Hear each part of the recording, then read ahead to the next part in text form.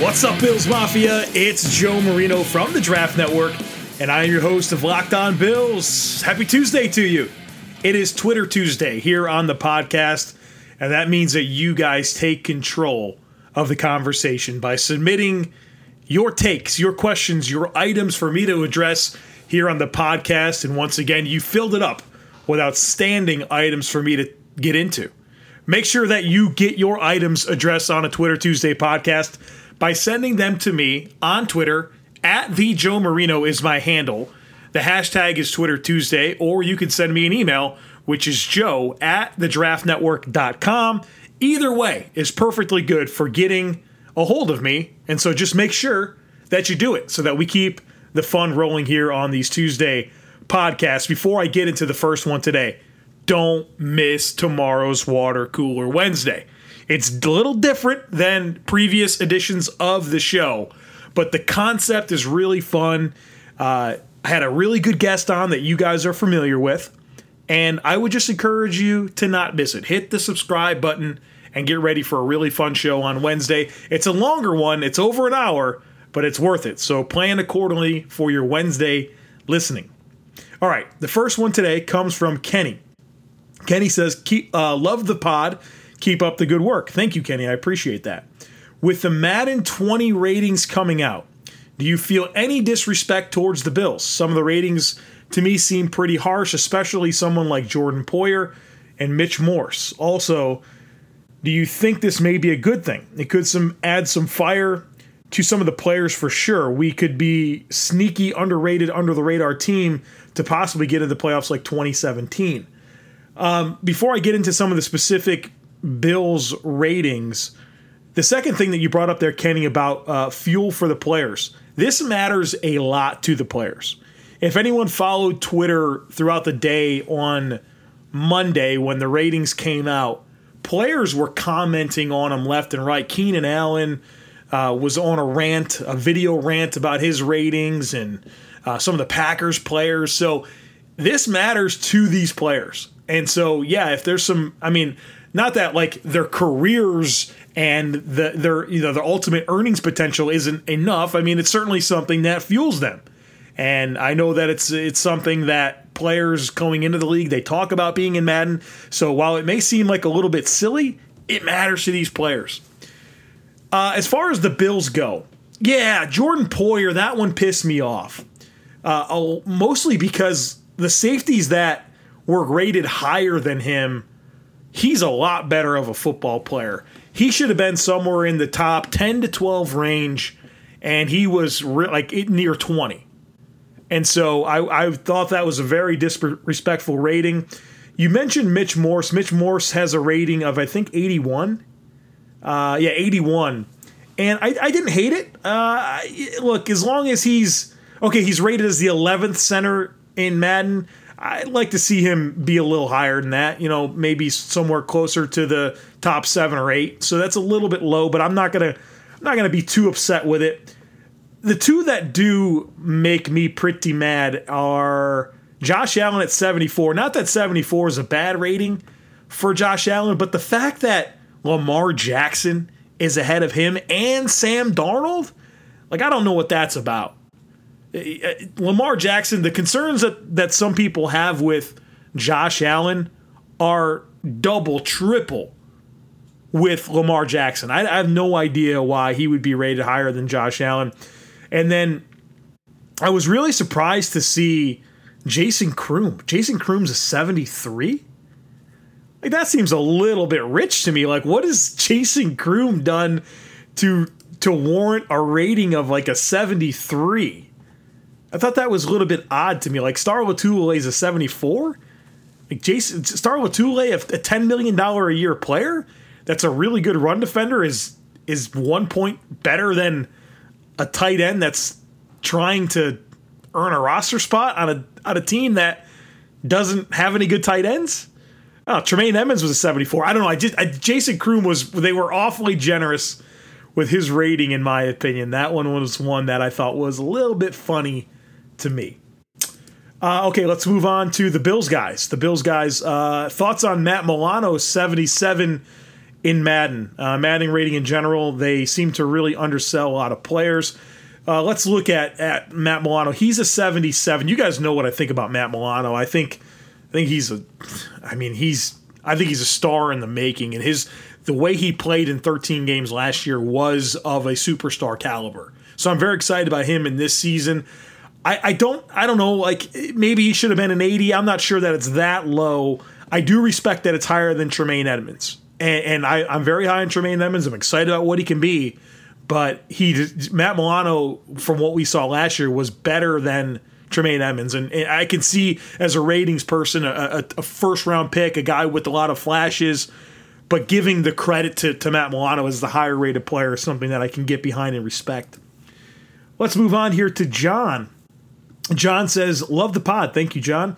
Can you talk a little bit about Christian Wade and his roster status if he doesn't make the 53? Given his skill set and rugby background, he seems like a great fit at gunner and punt returner.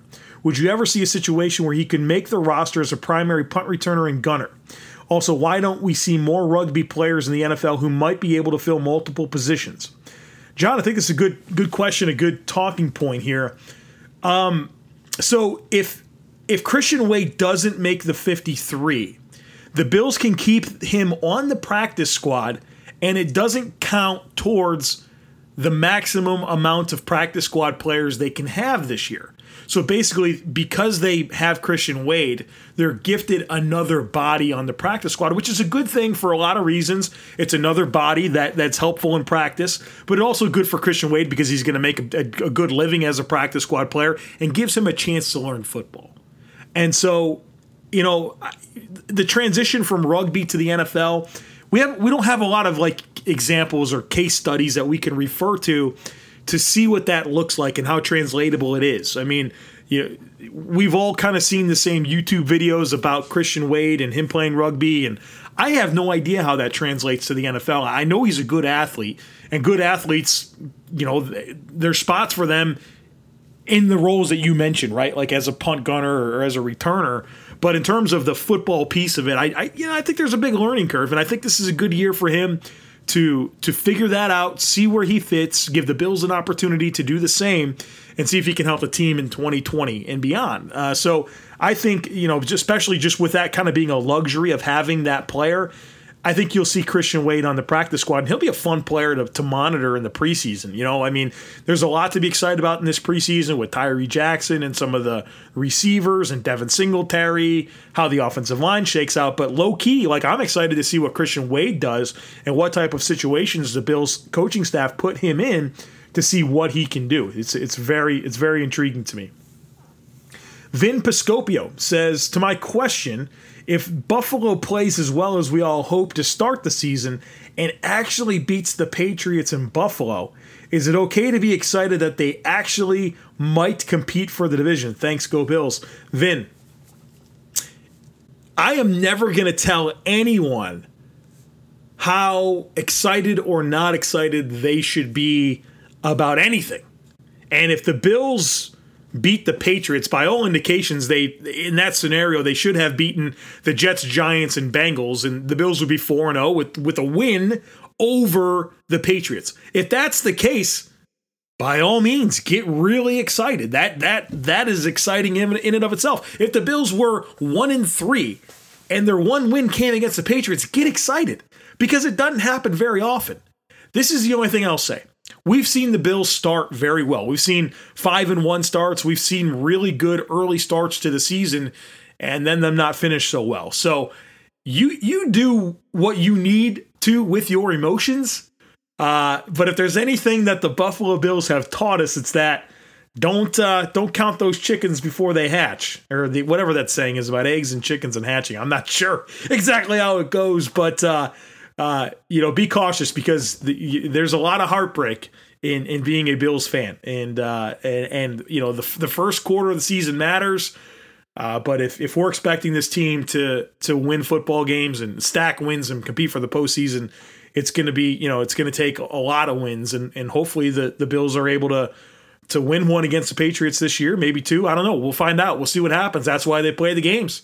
That's why we don't just crown people right now. And there's a process to be to be had, and you see teams turn around things very quickly, and you see teams decline very quickly. So let's be excited about the season and some of the intrigue that comes with it. Before we go any further, I want to talk about sex. Good sex. Remember the days when you were always ready to go?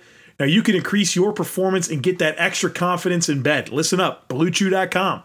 That's blue like the color blue. Blue Chew brings you the first chewable with the same FDA-approved active ingredients as Viagra and Cialis, so you know they work. You can take them anytime, day or night, even on a full stomach. And since they're chewable, they work up to twice as fast as a pill, so you can be ready whenever an opportunity arises. Now, this just isn't for guys who can't perform. It's for any guy who wants extra function in the bedroom to enhance their performance. Blue Chew is prescribed online and shipped straight to your door in a discreet package, so no in-person doctor's visits, no waiting in the pharmacy, best of all, no more awkwardness. They're made in the USA, and since Blue Chew prepares and ships direct, they're cheaper than a pharmacy. Right now, we've got a special deal for our listeners. Visit BlueChew.com and get your first shipment free when you use our special promo code LOCKEDON. Just pay that $5 in shipping. Again, that's BLUEChew.com, promo code LOCKEDON to try it free. Blue Chew is the better, cheaper, faster choice. We thank them for sponsoring the podcast. Next one here comes from Ryan Kane. Ryan says, finally, I've been really enjoying your work with the Locked On Bills podcast. Keep it up. Thank you, Ryan. Secondly, I have recently been served a plate of chicken wings accompanied by sour cream, so that is a thing apparently. How was it, Ryan? Because I'm not bold enough to try that. I don't really like sour cream to begin with, let alone mixing a wonderful food like a chicken wing with sour cream. I cannot get my head wrapped around that. And then finally, much ado was made about the offensive line run blocking schemes of Rick Dennison and Greg Roman, as well as the suitability of those schemes to the personnel on the team. However, I do not recall similar discussion about that with Daboll. So one, what run blocking scheme does Daboll employ? And two, do any of the new additions from this offseason suit that scheme particularly well or poorly? Very good points, Ryan. The run blocking scheme of Brian Daboll is multiple. It's not strictly gap power. It's not strictly inside-outside zone, which are the two prominent rushing schemes that exist in the NFL. I think the Bills do a good job of mixing that up in terms of the personnel that they're going up against and how their personnel meshes with it. And if anything, I would say that between the pickups of Mitch Morse and Devin Singletary, that inside-outside zone seems to suit them better. But I don't really have any concerns about them in a gap power scheme. So I think when you talk about the Bills' run scheme, it's multiple, and lateral mobility and power both matter a lot in this group, and that the Bills are going to do different things in the run game. And so I don't feel like the Bills have, heavy-footed guys that you don't feel good about them working laterally and reach blocking and really kind of working those outside zone concepts. But I don't also think that they have guys that really lack the power to execute in a gap power scheme. So I think it's multiple, and I'm comfortable with the personnel in terms of a multiple run scheme. Paul says, I enjoy offensive line play. After many games, I'll evaluate each player by using a scale of 1 to 4. 1 means lost the matchup, 2 a stalemate, 3 won the matchup, 4 a dominant play. I do not score plays that have no bearing on the outcome of the play. I then take the total in points and divide that by the number of plays with a score to come up with a grade for each player. Please explain a method you use to grade offensive line play. I'm looking to enhance my evaluations.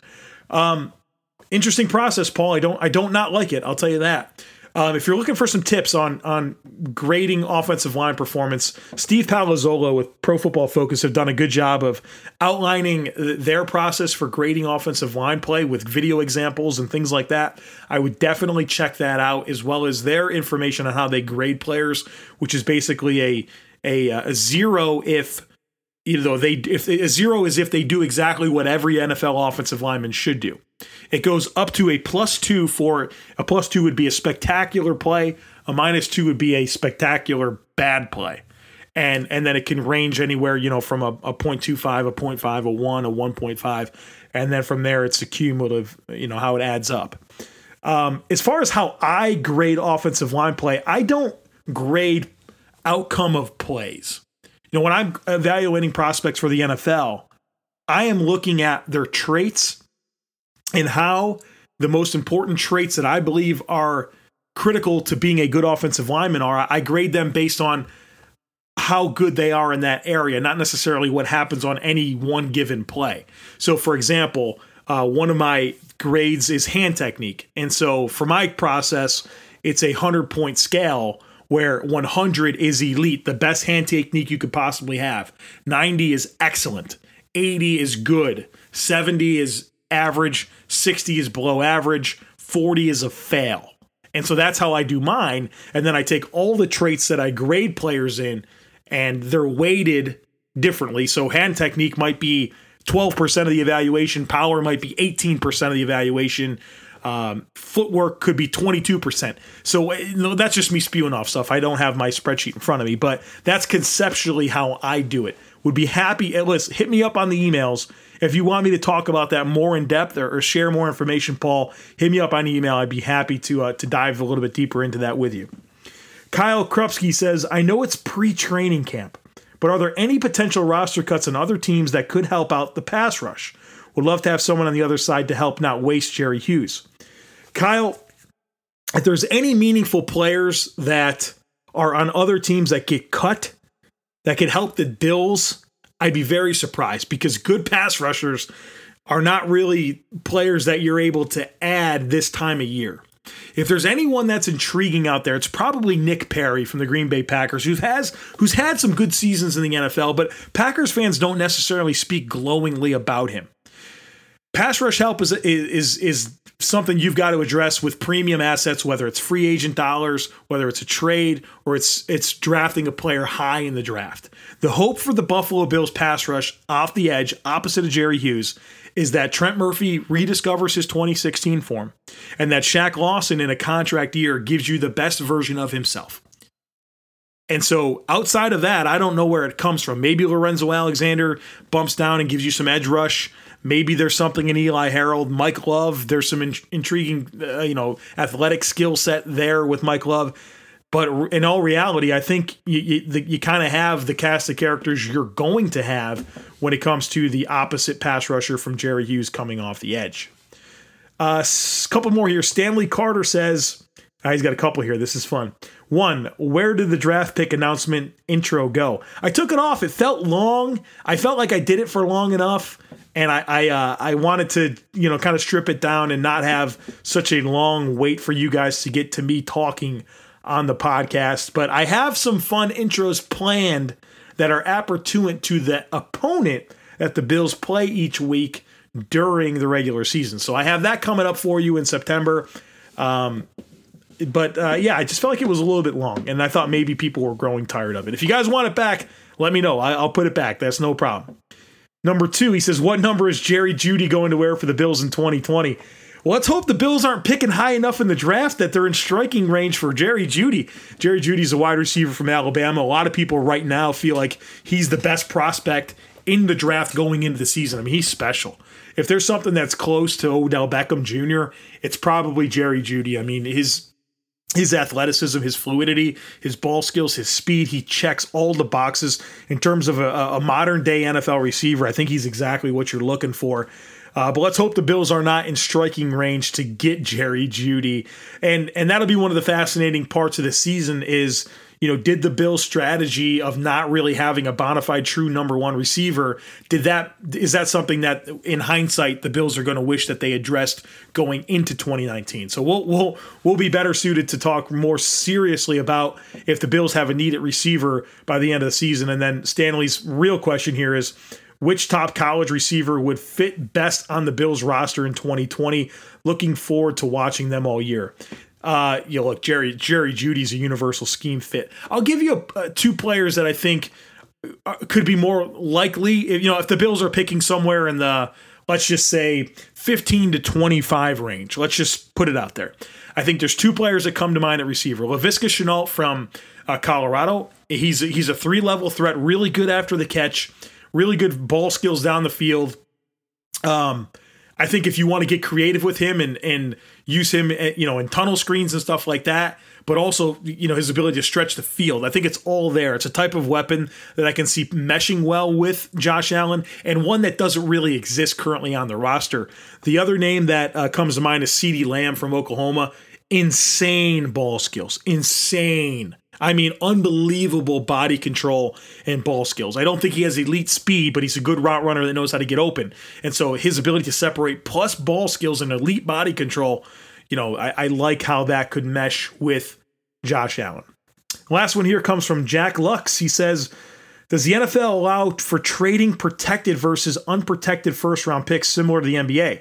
I'd be okay with dealing a protected first-round pick if it's outside the top 10 for Clowney, but I wouldn't be willing to give up a top 10 pick for him. Jack, I don't think I don't have anything specific that says, no, you cannot protect draft picks that you trade in the NFL. However, I don't think you can because it's never happened. I think that we'd have seen some examples of this coming through. And we always talk about, well, this team should or shouldn't trade their first round pick because it's likely to be high or it's likely to be late in the draft.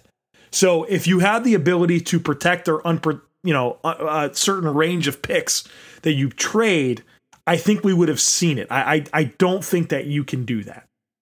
That's going to do it for us today. I enjoyed this. Some fun stuff that you guys gave, some different type of angles that were brought to my attention today. So I really appreciate, the unique stuff that you guys wanted to get into on today's show. Make sure that you get yours in for next week. It's never too early to send your Twitter Tuesdays in for next week. Again, at the Joe Marino, #Twitter Tuesday. Or you can hit me up on email, joe@thedraftnetwork.com. Do not miss tomorrow's Water Cooler Wednesday. It's a lot of fun. You can make sure you don't miss it by hitting that subscribe button. I always appreciate your 5-star reviews and your written reviews. All that stuff really helps this podcast. And probably more than anything, anytime you share it. If you hit that retweet button or if you share the podcast or tell someone about it, all that stuff is so helpful. So I really, really appreciate that. And we'll be back again for you tomorrow. And until then, thanks so much for listening to Locked On Bills.